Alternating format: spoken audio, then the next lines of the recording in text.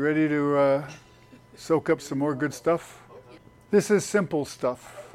All right, fossil fairy tales. Stumbling stones for evolution. I like puns. All right, I've said these before, but they're worth repeating. And the more you hear it, the more it's going to soak into your brain. Again, the battle is not between Scripture and science. That's a false argument that the evolutionists use to lead us away. It is a battle between two belief systems. Evolution is based on man's ever-changing opinion, and they have to keep changing it because as we learn more real stuff, more actual data, their story gets messed with time and time again. And then the biblical model is God's unchanging word that we can always rely on. Okay, there are presuppositions. So which ones are used to interpret the evidence? Everybody has the same evidence. But how we choose to interpret that evidence, because it's about the unobservable past. And so you have to do some interpreting. And so,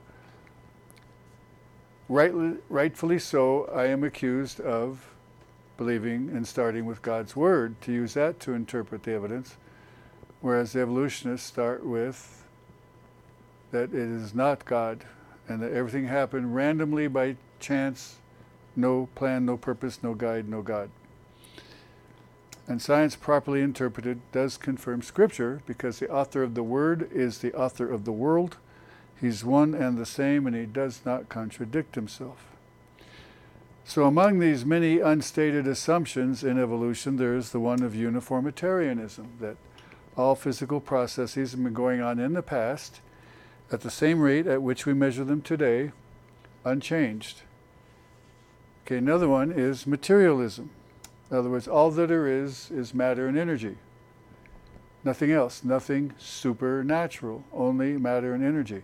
And here's a very simple thing. You can trip them up so easily. Information. We use matter and energy to store information. But information is abstract. It is not material. Information is abstract. Matter does not give rise to information. It can only be used to store information. So where did information come from? It had to be created by a living being. See how simple that is? That one's easy. It has to come from intelligence.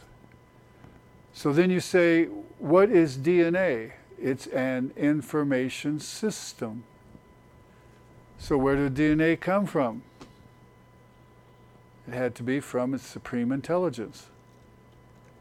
Boy, that was tough, wasn't it? See how easy that is? Information kills them. And everybody deals with computers. So do computers rise by themselves? Do their programs create themselves? No. And what happens when you get a glitch, when you get a virus, you get a bug? It doesn't work. It doesn't get better and become more complex. See how simple that is? The age of the earth is an absolutely crucial point, but not the real issue. Creationists understand this fully, but most Christians in general don't understand this as well as the evolutionists. So that's why the evolutionists focus on creating doubt about chapter 1 of Genesis, and those first 11 chapters. Because if you don't have confidence in those, why mess with the rest of the book? So the real issue is the authority of Scripture. That's the bottom line issue. All right, so we have fossils here. So again, the different lenses. What are your assumptions? Is the history in Scripture true or is it not? Well, we're talking about the past. Operational science is in the present. That's how we do experiments, repeat them, get data, and use that to figure out how to do things like make 747s and computers, laptops, projectors, and most importantly, hair dryers. Right, ladies? All right, so that's operational science. It's in the present time. You get an idea of how something works, you do testing, you repeat the testing, you get the results, and you see if it fits your idea of how it works. If it does, great. If it doesn't, you toss it and start over. Okay, it's repeatable, verifiable, and falsifiable. That's operational science. Historical science is about the past. It's not observable, it's not repeatable, it's not testable, it's not verifiable, but the story is possibly falsifiable. Well, that's all about evolution. That's what it is. So everything in historical science is based on assumptions. So here's the artist assuming, he sees this pile of fossils, he says, assuming it's a fight to the death, red in tooth and claw, bloody finish. So there's the stegosaur, here's the velociraptor. I'm going to flip the velociraptor upside down, and there he is, upside down. And you say, why did you do that? Because that's how they found these fossils. So there's the stegosaur, and there's the velociraptor upside down. So if the evolutionist, you assume this is a fight to the finish, a struggle, red in tooth and claw. Battle for survival. Survival of the fittest. But if you don't make that assumption and you become a keen observer, you'll notice that the forelimbs of the stegosaur are missing. They're not there. And you say, well, since I believe in biblical history, I believe the flood washed these two critters together in this position, and that's where they ended up and got buried and turned into mineralized fossils. So how you interpret this depends upon your starting point, whether you take the biblical history or reject it. So the question asked in Job 38:4 is, were you there? God's talking to Job. Were you there when I laid down the foundation of the earth? Okay. And the guy says, well, no, I'm not that old, even though I may look like it. Okay. Well, so here we have, when I was in high school, there's Ramapithecus, and that's how it was presented in the textbook. I remember this very clearly in my sophomore biology course. And this was one of our supposed ancestors. And you see how it looks so similar to a human jaw. Well, it says until 1977. Why? Because in 1977 they found an intact specimen that wasn't broken, and it turned out to be the same as a chimp jaw. Oh, scratch that. So Ramapithecus got removed from our line of evolution. All right, what about Nebraska? So that's one fairy fossil tale, okay? Here's another one, Nebraska Man. So this was found in Nebraska, and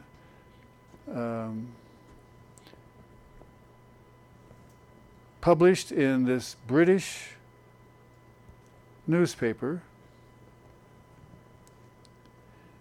and based on the tooth. A tooth. So from this tooth they constructed Nebraska Man. Not only that, it got blown up into a whole family. Okay, from one tooth. Turns out the tooth was from an extinct peccary. Now, Arizona people here, do you know what we have around here that are peccaries? Javelina. They are not pigs. Javelina are not pigs. It's a separate kind. All right. So that was another fossil fairy tale. Piltdown Man. Okay, so this one was, quote, discovered in a quarry in 1920 and was hailed as an intermediate between man and ape. There was a lot of controversy at the time. Some people said flat out yes, other people said flat out no. But it was taught as one of our ancestors between ape and man, until 35 years later, a bunch of evolutionists said, hey, how about if we take a look at this thing closer, actually look at the original? So they did, and they were very careful in their observation, and they noticed the teeth had been filed down. And so then it turns out that a human skull had actually been dug up from a graveyard. It's about 400 years old. And they took the jaw of an ape type and the teeth, filed it down to make it look intermediate, stained it to make it look old, and buried it so it could be discovered. Outright fraud. Okay? But it had effect on various things in promoting evolution during that time period. Okay, so that's another fossil fairy tale. So here's Ida.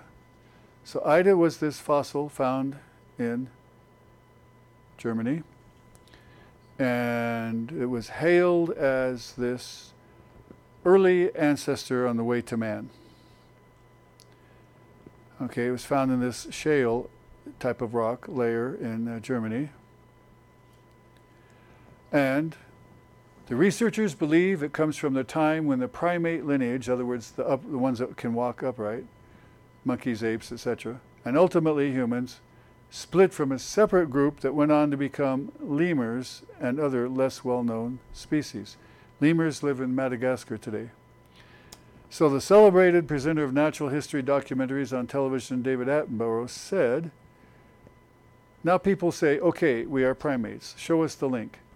The link they would have said up to now is missing. Well, it's no longer missing. So Ida was accepted as this missing link. It was called the eighth wonder of the world. Okay? Big deal was made. Big production with these giant posters and specials and all sorts of stuff. Magazines, journals, special conference. National Geographic, missing link found. New fossil links humans and lemurs. So it was even linked to PBS as saying this is what's happening. However, it's just another lemur, and that's it. Just another lemur. No ancestor to us. Tiktaalik. You ever hear of Tiktaalik? Okay. So this is a creature that lived in the ocean and was said to be the one that crawled out of the ocean and became an amphibian. All right, so here's a reconstruction of what they thought it might look like, emerging from the waters. And here's where they placed it in this line of evolution, and showing it with its mouth open, swimming along there. So there's Tiktaalik there in the middle, with these other transitions from fish to amphibian, as they would like it to be.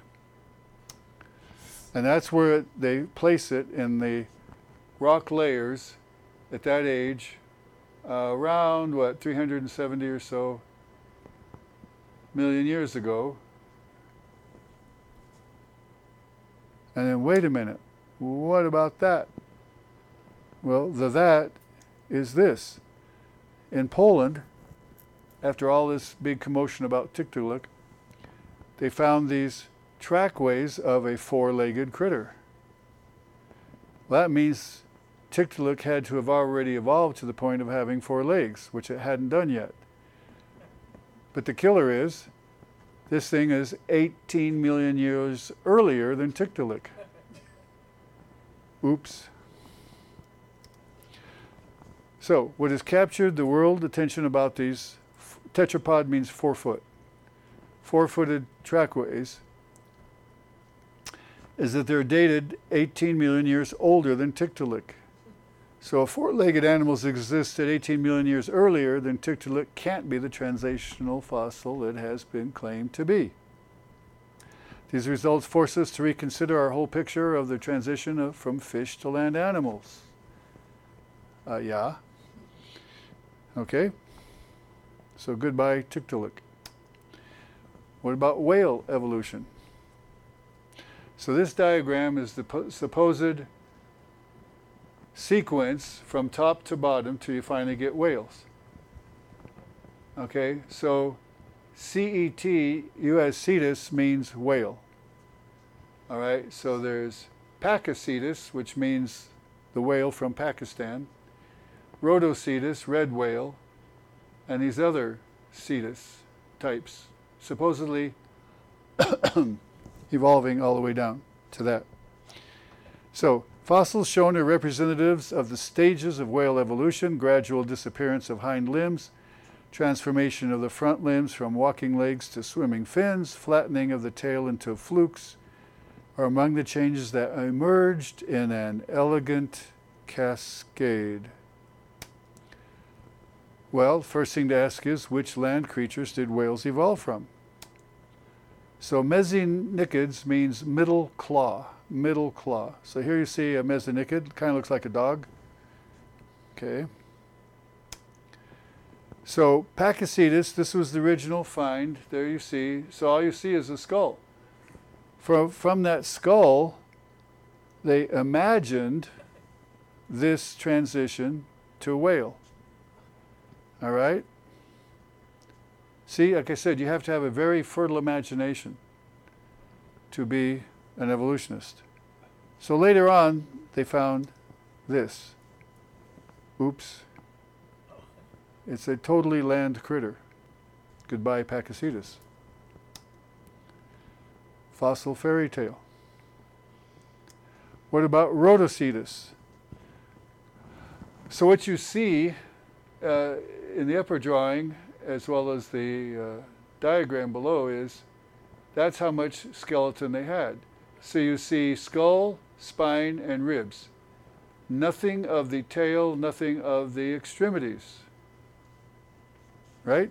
Nothing of the tail, nothing extremities. But imagine, see that flattened tail, the flukes there? Okay? It's all imagination. So this guy who was the big deal in pushing all this said, well, I told you we don't have the tail in Rhodocetus, so we don't know for sure if it had a ball vertebra indicating a fluke or not. So I speculated it might have had a fluke. And they call this science. Now, since then, we found the forelimbs, the hands, and the front arm, the arms, in other words, of Rhodocetus, and we understand that it doesn't have the kind of arms that can be spread out like flippers are on a whale. If you don't have flippers, I don't think you can have a fluke tail and really powered swimming. So now I doubt Rhodocetus would have had a fluke tail. So we had to eat his previous words. So goodbye, Rhodocetus. Fossil fairy tale. Well, here's a few other problems. Okay, so here you see Basilosaurus down there in this nice length that fits in with all the other lengths. And Basilosaurus means sovereign lizard.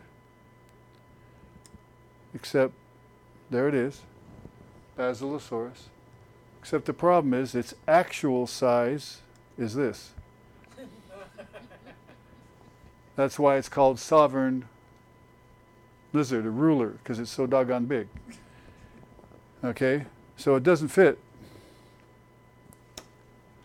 The serpentine, meaning snake-like form of the body and the peculiar shape of the cheek teeth make it plain that these ancient whales, archaeocetes, ancient whales, could not possibly have been the ancestor of modern whales. So goodbye, Basilosaurus. Well, here we're looking at a modern whale and then focusing back here on these bones of the supposed disappearing hind limbs. These are supposedly leftovers from when there were full extremities of this thing from the land to the ocean in the evolutionary viewpoint. But actually in real life, these bones are very necessary for muscles to be attached to them so the whales can reproduce, so they can mate. So they definitely have a very important purpose. They're not leftovers of anything. We do not possess a single fossil of the transitional forms between the aforementioned land animals and the whales. So that was said 60 years ago, and it's still true today. Okay, this stuff just doesn't happen, doesn't exist. Still true today. Then you have to think about these other problems. The babies are born underwater. And they have to know to swim to the surface to take that first breath. Now how does that evolve? How does it evolve that it has that blowhole on the top behind the neck and not breathe through nostrils and the nose and the face? All sorts of other things involved too that just makes it impossible. All right, so then after apologizing for not making the ark big enough, he suggested we learn to swim.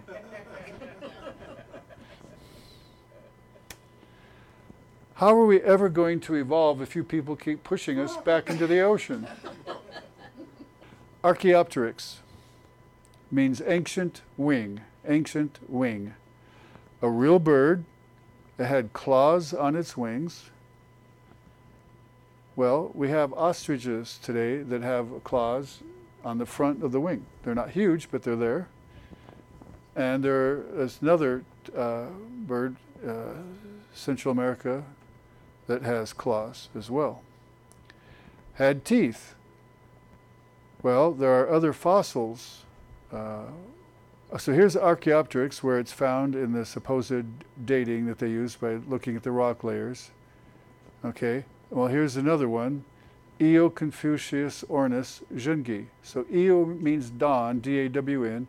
Confucius, the Chinese philosopher. Ornis meaning bird. Zhengi, the name of an ornithologist, guy who studies birds in China. So this is ancient Chinese philosopher bird named after current ornithologist. Real bird, full feathers, dating according to where they find it in the rock layers, their system, 120 to 130 million years ago. Okay, and so that comes after Archaeopteryx. So you say, okay, that works for them. But now we have another fossil problem called Proto-Avis, first bird, found in Texas in rock layers that predate Archaeopteryx. So it's like Tiktaalik in those trackways. Oops, Archaeopteryx cannot be the transition from reptile to bird, because Proto-Avis, a fully formed bird, is there beforehand. And there's other problems as well. Evolutionists have found fossils of sandpipers, loons, ducks, flamingos, cormorants, and albatross in dinosaur rock layers. Uh-oh.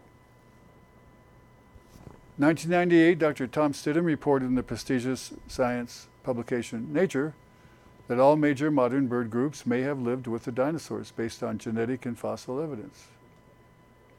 Well, that's terrible for them because dinosaurs are what are supposed to have evolved into birds. Archaeoraptor leonengensis. So this means ancient raptor, a bird that goes after other critters, named after this province in China. A feathered dinosaur find. And this was given all sorts of publicity by National Geographic, TV specials, big whoop-de-doo in the magazine, etc. Well, problem is, it's a fraud. Some extremely skilled person in China had taken the tail of a bird and attached it to the body of a dinosaur fossil from the same rock layer so that the rock matched.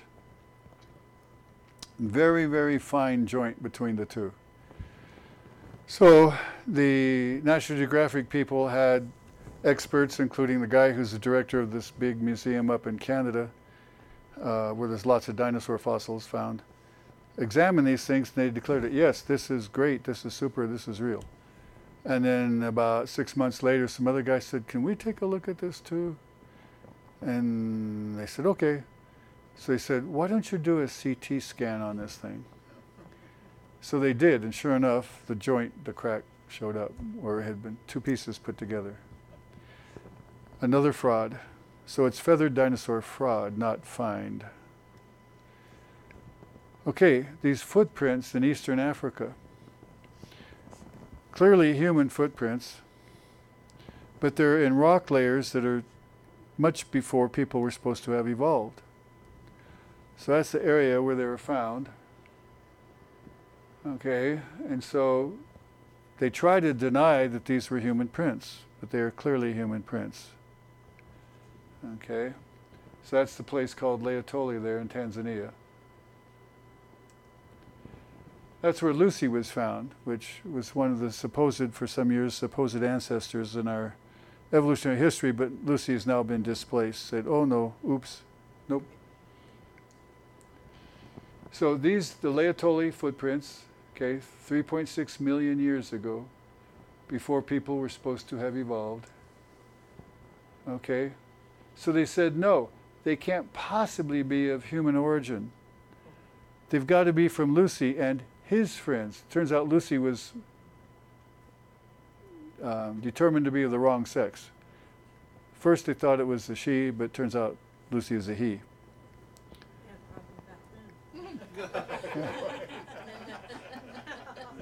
Do you know why Lucy was named Lucy?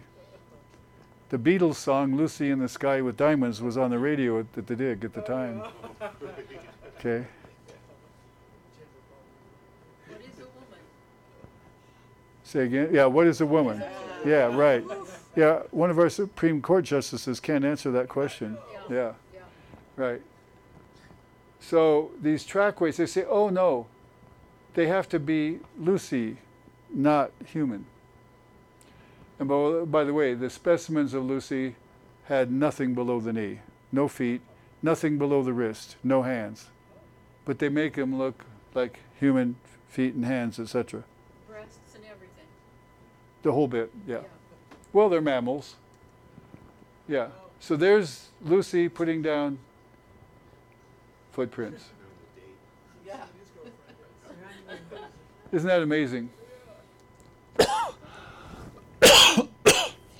So these are fully human footprints with the pressure points like from the ball of the foot and the heel. So making man out of apes. That's what they were trying to do. So you can see how incomplete the skeleton is. That's all they had? That's all they had. I mean, that's all they had? Yeah. That's all you need. What have I said? You need to have tremendous imagination. Imagination of a 4-year-old. I can't comment on that. Okay.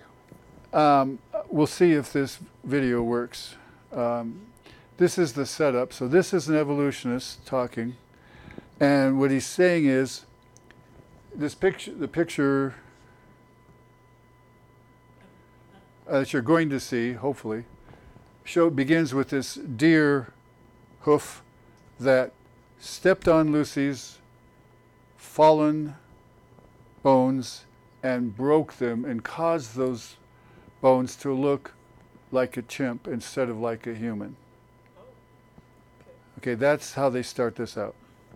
So that's why he says this, meaning the deer, antelope, some type of hoofed animal, stepped on the bones and made them look like chimp instead of human. That's what he means by anatomically impossible position. Okay, because they'll look like a chimp. So let's see if this thing will work.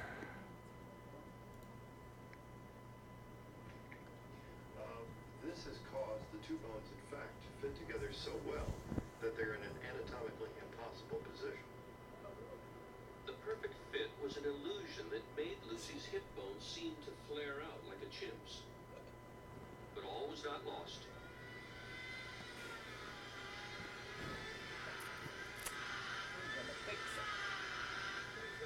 Lovejoy decided he could restore the pelvis to its natural shape. He didn't want to tamper with the original, so he made a copy in plaster. He cut the damaged pieces out and put them back together the way they were before Lucy died. It was a tricky job, but after taking the kink out of the pelvis, it all fit together perfectly, like a three-dimensional jigsaw puzzle. As a result, the angle of the hip looks nothing like a chimp's, but a lot like ours. Science at its finest. So manufacturing the evidence, that's medical malpractice. Did he actually do that? All right. Yeah, he did. He actually did that, and people believed it. They showed this on national TV, PBS special. Really? Yeah, and they call it, Been blind and can't hear. Right. On national TV, going, oh, it fits perfectly, but that's not the way it happened. Yeah. So he was claiming it was a human skeleton that got stepped on, which broke it in a way that made not it- human, but Lucy, this Well, yeah, but I mean, this intermediate that looked like a chimp because it had been stepped on. right, that was why it But after he fixed it, it really looked like a human, which is what it was supposed to be. doesn't even make sense. It's called manufacturing the evidence. Yeah, That's called Okay? yeah. That's what they do. You don't have it, you make it. a generic. Okay, whoops, this is. All right, so that takes care of Lucy. Fossil fairy tales. So, where is this geologic column you see here? Where is it found in the world? Textbooks. Oh, you mean like that? Yeah, there you go. All right, excellent answer. Why? It's wrong. That's all they got. Imagination. So here's the biblical history. So creation, 4004 BC. These numbers are rounded off. Pre-flood era, 1,565 years. The flood, 1 year, 371 days. Post-flood, about 4,365 years or so. And now today. It's that simple. All this complicated gobbledygook is their imagination. So here you see Cambrian, bottom next to the bottom, Precambrian and Cambrian period. And so this is when there's the first appearance in the fossil record of these critters that are living in the ocean that do not have spines, don't have backbones. And it's called an explosion because it's the sudden appearance of these, all of a sudden, poof. Nothing below, and then all of a sudden, poof, all of these marine invertebrates. So again, the definition of marine invertebrate is a critter that lives in the sea that doesn't have a spine, as opposed to the spineless critters in Washington, D.C. All right? So here you see a variety of them. And it's called Cambrian because the old Latin name for whales was Cambria.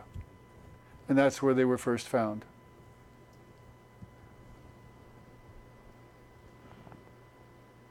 All right. So there you are.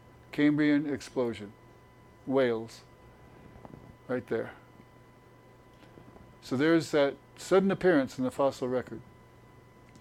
So here's just another representation of these critters that lived on the bottom of the ocean. See, there's some pretty exotic shapes there. So here they are represented here, and these are the invertebrates, no spine. But there's this Precambrian layer where there's a bunch of these one-celled organisms that are found, and oops, also some invertebrates that weren't supposed to be there. And the ones that are down there don't explain the ones in the Cambrian layer. They have no correlation.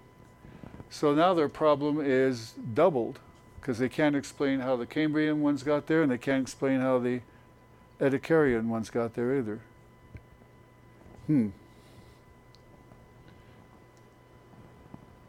Well, not only that, there's some fish that are totally out of place. Fish should not be down there with a spine, clear spine there. Shouldn't be down there, but some were found down in those layers. They're out of place fossils according to evolution. Don't belong there. They're not supposed to have arrived yet. And they're found up here in Canada, in this region here. This pale gray-blue color refers to the Burgess Shale, a type of sedimentary rock. And in Marble Canyon, this particular location is where they found these invertebrates and these fish with spines that aren't supposed to be there. All right. In one study, Bjorn Kurten determined that 88% of the mammal species living in Europe today are also present in the fossil record in Europe, and 99% are present in the fossil record somewhere on Earth. So where in the heck did these things come from? The fossil record is complete. Their excuse for saying that we don't have transitional fossils, we don't have the fossils that show the change from one kind to a different kind, is because we haven't found everything that's out there yet. But this quote shows that yes, indeed, the fossil record is complete. There aren't missing things out there that would answer these problems of no transitions. So we have the sudden appearance of these basic types, these kinds, complexity at first appearance, poof, full complexity when they show up in the fossil record, fully formed. And you see here then starfish and bats, all these things. You see the modern critter and the fossil, which is supposed to be millions and billions of years old, they look the same. Crabs, jellyfish. We have fossils of jellyfish. Now, this jellyfish kill the argument that they don't have transition forms because the soft parts don't get saved. Well, jellyfish are 98% water. You can't get softer than that. Only 2% protein. But we have jellyfish fossils. Seahorses, frogs, same stuff. What is a jellyfish fossil?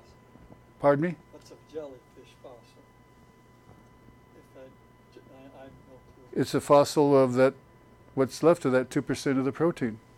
The protein got substituted for by minerals. Minerals substituted for the proteins. I don't think I'm answering your question. Well, you probably are. You're just saying that somehow the Oh. soft body is replaced. Okay, all right, let me explain more about the word fossil. The word is mostly misused. The word fossil itself just means something that's dug up. From the root meaning a pit. This is called the fossa here, this pit in the elbow is called the fossa, antecubital fossa. Fossil is something that's been dug up. Now, there's different kinds of fossils. The great majority of them are ones in which minerals have replaced the parts of animals or plants, where minerals have replaced the parts of animals or plants, while these things were in mineral-soaked, mineral-laden water when they were buried. Okay, that's per mineralization. So when we talk about fossils, we should be using the word per mineralized,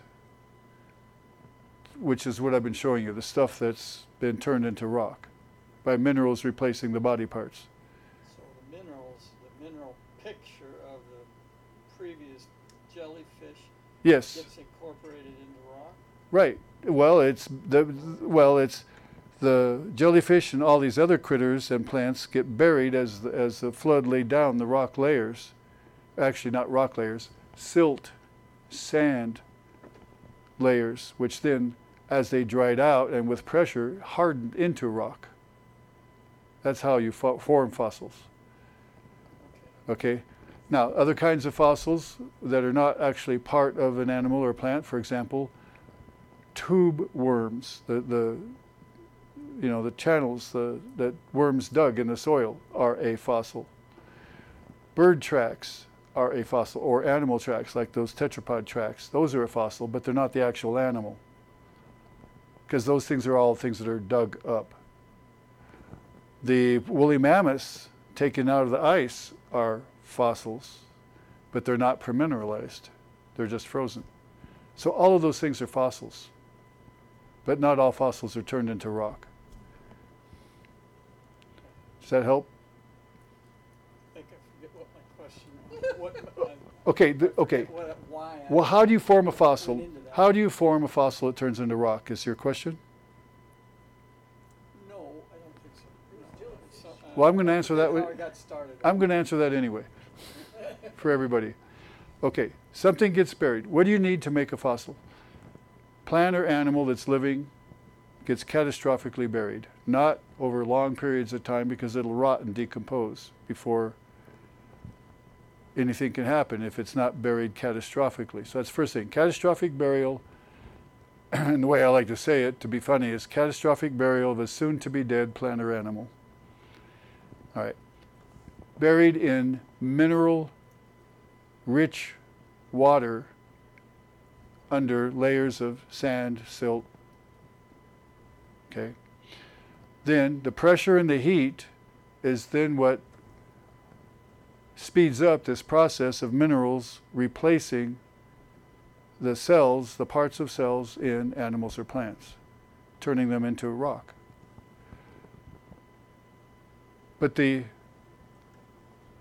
permineralized fossil has different composition than the rock that's burying it. So that's how they can see what is the fossil and what is the rock on top of it, around it, because they have different composition.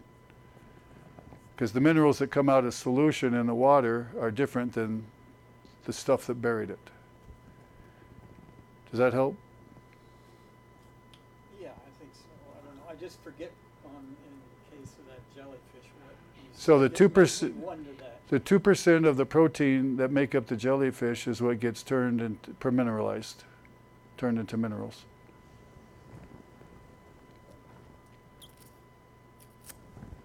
And so that's how you get that appearance as opposed to the rock around it. Would those fossils be more rare because of the water? Yeah, jellyfish fossils are not as common as like fish, for example. But we shouldn't be calling them jellyfish. That's no longer correct. They're jellies. Jellies? They're jellies because they're not fish. Oh. I wondered that actually.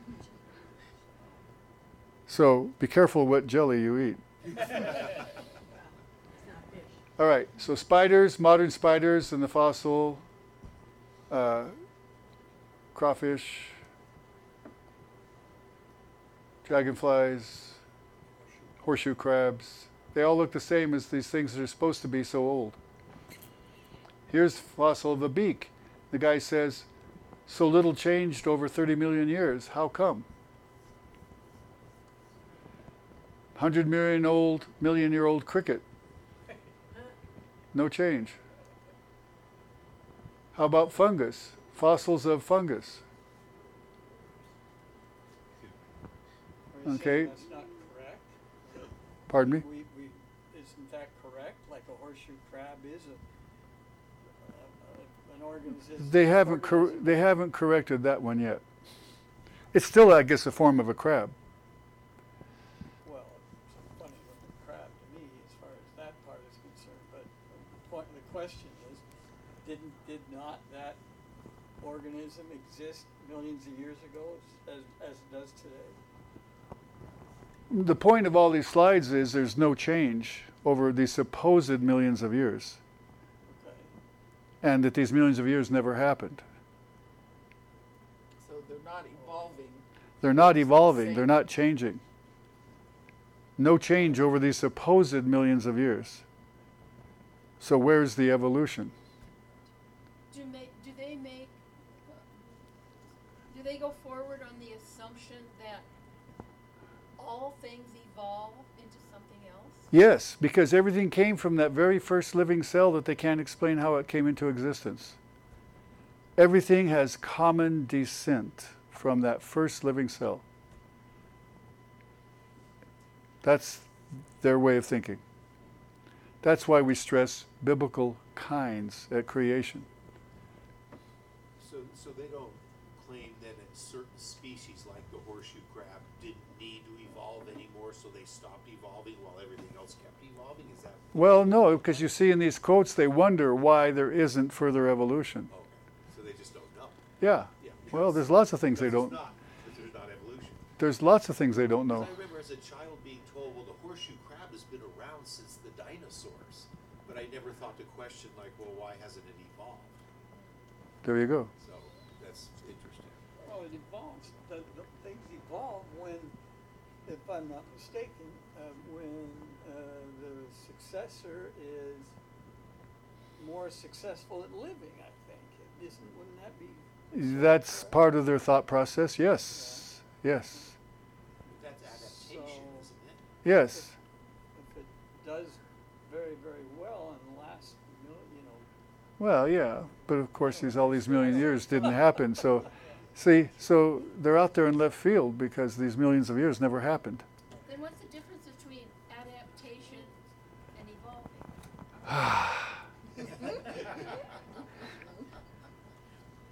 Okay. I mean, you just opened a can of worms. All right. Evolving through adaptation. Okay. I'm sorry, but you asked for it. All right.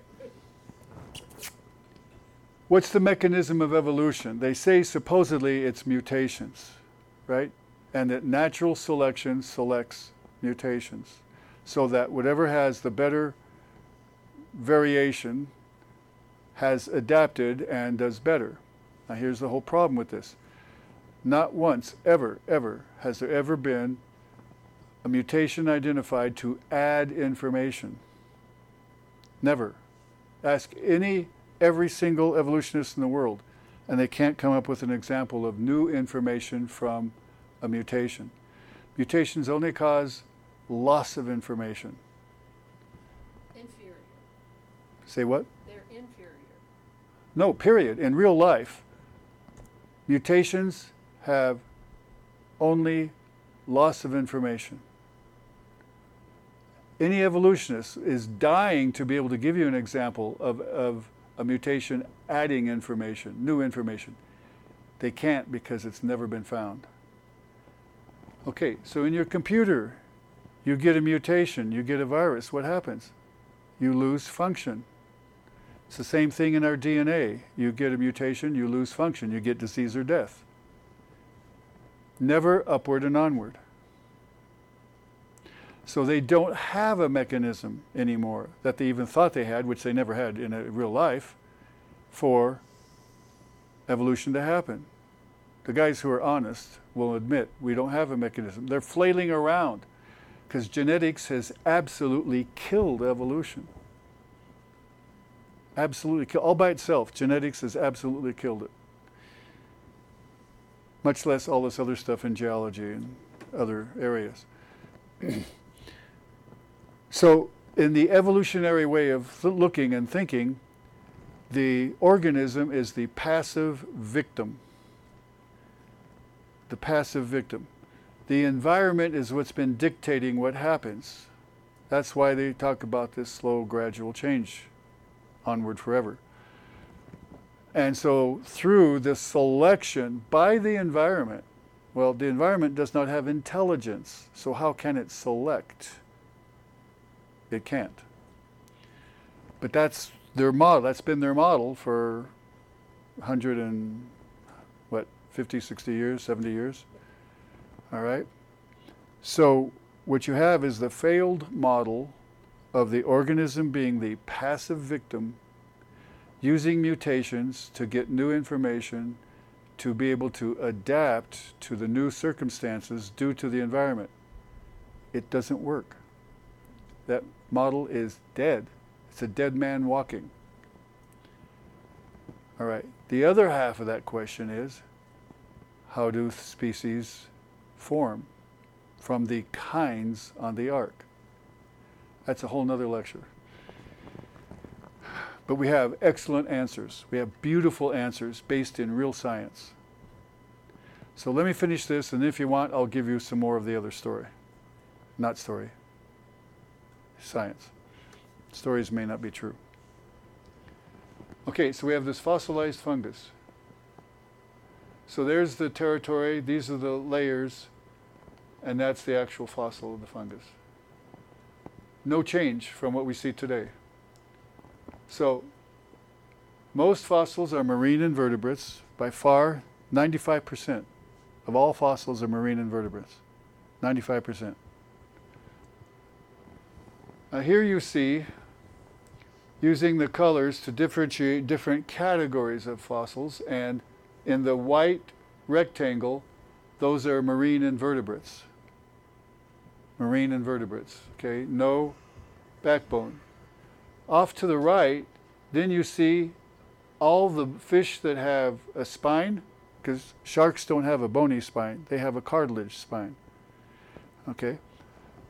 So the bony fishes, reptiles, amphibians, birds, and mammals. And then finally, man.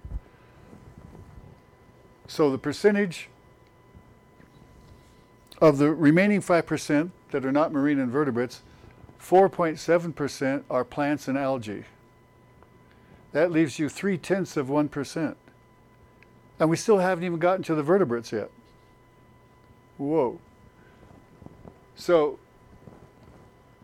the great majority of vertebrates that are fossils are fish. So we're now down to a tiny, tiny fraction of mammals and birds and reptiles. Then you get down to the tiniest fraction that are just mammals. Then the infinitesimally tiny fraction of mammals that walked upright to some degree, meaning the apes and people. They are exceedingly rare. So there are no ancestor-descendant relationships. In other words, there are no transitional forms to say A evolved into B, into C, into D. Those transitions just are not there. That's why they cling to, well, the fossil record's not complete. No, it's complete by now. It's complete. So, there are no human fossils? There are very few human fossils, but they're from post-flood people, after the flood. A few years ago it was said you could put them all in one coffin. Okay. You think there are, because there's just not Okay. enough of They them? deteriorate properly? Say again? Deteriorate the bones for the human, don't they deteriorate? Why don't we have any more humans? I'm sorry, I just can't hear what you're saying. So she's saying, why are there not more human fossils? Okay, I thought And we she already... said because they deteriorate. Yeah, I think we already addressed that today, but I'll say it again. Okay, people using their brains and taking advantage of the fact that it took a while for the water in the flood to build up, were able to escape being buried. And so they got on rafts, whatever, to float, to live to the bitter end. So then they end up floating in the ocean, and then they die, starvation, exposure to the elements, and they became fish food. And then their bones dissolve in the water. I think I just didn't realize that the majority of all the fossils came out of the flood. Of human fossils are post-flood fossils. Because God said in chapter 6, I will wipe man off the face of the earth. And literally with the flood, he wiped man off the face of the earth. He did what he said he would do. His previous slide actually shows what you'd expect from the flood. The animals on the bottom, the plants being buried, the fish being buried, the invertebrates being buried, and the more advanced you are, The more mobile, there's several factors into the order of the layers of burial. Some of it is size, some of it is shape, because as things were buried and the earthquakes were going on, things got shook up, and depending upon shape and density, there would be some settling out. Another factor is mobility. So the more mobile, the longer it was able to escape being buried and to move and to be higher levels. And man being very mobile and having the brains to figure out to get on something to float. Okay, good. All right. So no ancestor-descendant relationships, no transitional fossils. So the idea that one can go to the fossil record and expect to empirically recover an ancestor-descendant sequence, be it of species, genera, families, or whatever, has been and continues to be a pernicious illusion. And it's interesting that he chose the word pernicious, because the word pernicious literally means deadly. Means deadly. A deadly illusion.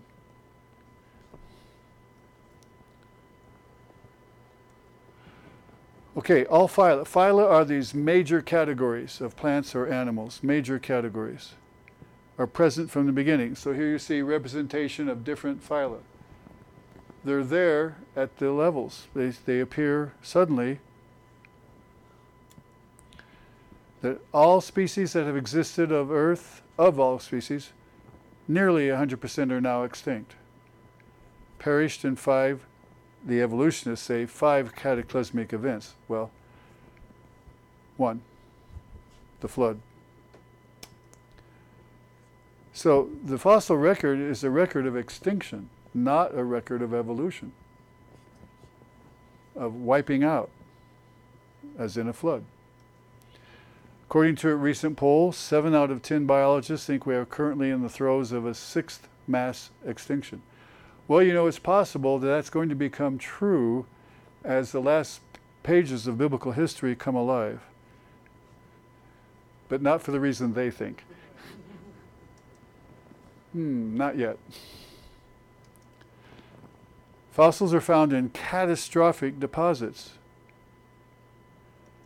You get mixtures of animals and plants from different habitats, different ecosystems thrown together. Why? Because the flood was a giant washing machine, mixing up everything.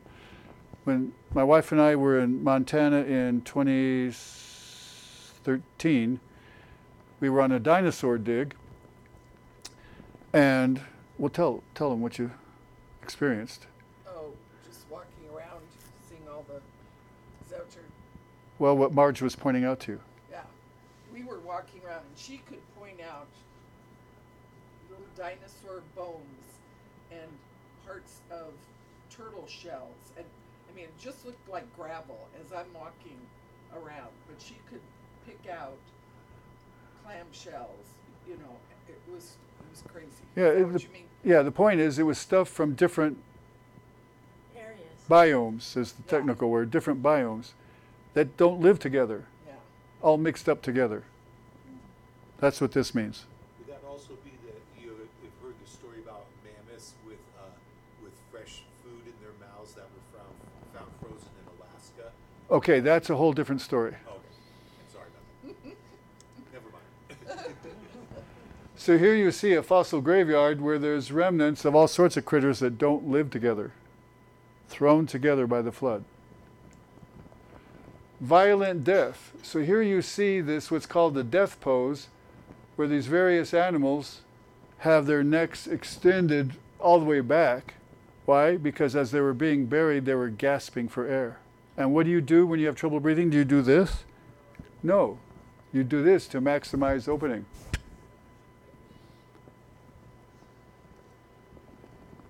Clams. How do we find clams on the seashore? Open, right? How do we find them in fossils? They're closed. They got buried because they stay closed until they die. There are plenty of closed dead clams. See what? There are plenty of closed dead clams. I can speak to that from being a clam digger. But they were they up on the surface? Within this far, sure. Absolutely. They were still in the ground. Yeah. That's what I'm saying. Buried. They were still, because they weren't open on the they weren't on the surface to open. Okay. Well, there's one in the death pose on the shoulder. Tattoo. Pretty crazy, huh? Okay, so the standard belief, the evolutionary time scale, is in billions of years. Fossil record, gradual progression over hundreds of millions of years, as they would like to think of it. Large canyons over hundreds of millions of years, but they formed catastrophically in the latter stages of the flood. Fossil fuels, hundreds of millions of years, but yet we know they can be made very rapidly if you put enough energy into it. Carbon-14, we talked about that. It has to be less than 80,000 years to still have carbon-14 measurable found. Stalactites, fossil formation, we're told hundreds of thousands of years. As I was mentioning today, down in Kartchner Caverns, they still had one still forming in the time period since the opening of the caverns. And someone broke it off because it was bad evidence against the evolutionary time frame. And below the Lincoln Monument, which is made out of marble, there are stalactites that have formed underneath the Lincoln Monument. So there's the contrast between their time frame and the biblical time frame. So is there a real progression from simple to more complex? And the answer is not due to evolution, due to these other factors of size, density, shape, where they lived. If they lived in the bottom of the ocean, they're going to get buried first. Then if they lived higher up in the ocean, next. If they lived on the seashore, next. They lived inland. And mobility. Okay, so local fossil sequences. Just what I said. There we go. Okay, now this is what I said earlier. I'll repeat it here. How to form a fossil. So we're told that something dies, falls to the bottom of the ocean, and eventually got buried. Wrong. It becomes food for fish, or it decays, decomposes. So you have this soon-to-be dead plant or animal swimming along happily. Catastrophic burial. Mineral-laden water. Pressure and heat, but not much time. Don't need much time to form a fossil. So here is catastrophic burial. The ichthyosaur in the process of giving birth. The baby's halfway out. Catastrophic burial. Hagfish. That's what a living hagfish looks like. There's a fossil of one on the bottom. These things have lots of mucus. So you see that mucus that's got squirted out. This thing was catastrophically buried. Okay, this business of Lazarus taxa, this means things which we were told were extinct and gone forever, but oops, they're still around. So there's Lazarus. Okay, so this is coelacanth, supposedly dead for, 380 million years ago. Lived 380 million years ago, extinct for 80 million years, live and well swimming in the Indian Ocean. Wallamai pine, alive and well in Australia in a national park 100 miles from Sydney. These other animals or plants, supposedly extinct, but they are still alive, rediscovered. All sorts of goodies. They keep finding these. Okay, this one not only is Lazarus, but it's also in the wrong place. It's not supposed to be where it's found. Trilobites. Okay, they come from very large, like that, to very small, smaller than a penny. This is the compound eye of a trilobite. So like butterflies have compound eyes, honeybees, they have thousands of lenses in each eye. We have one in each eye. So each of those is a lens. And guess what? They're not made out of organic material, carbon-based molecules like everything else in biology. These are calcium carbonate crystals. These are inorganic crystals, the lenses of those eyes. How in the world did that evolve? So there's calcite in various forms. Calcium carbonate, just depends upon temperature and pressure, what form it takes. So there you see it does form these clear crystals under the right condition. So here's our lens. It's, oval shaped, like so. That's the shape of the lens of the trilobite. You say, wow, that's weird. But physicists have evaluated these, and they say they're the perfect shape for seeing true distance underwater. So when we swim underwater with our eyes open, we don't see true distance, right? When you tried to swim to the edge of the pool, it's not the distance you thought it was.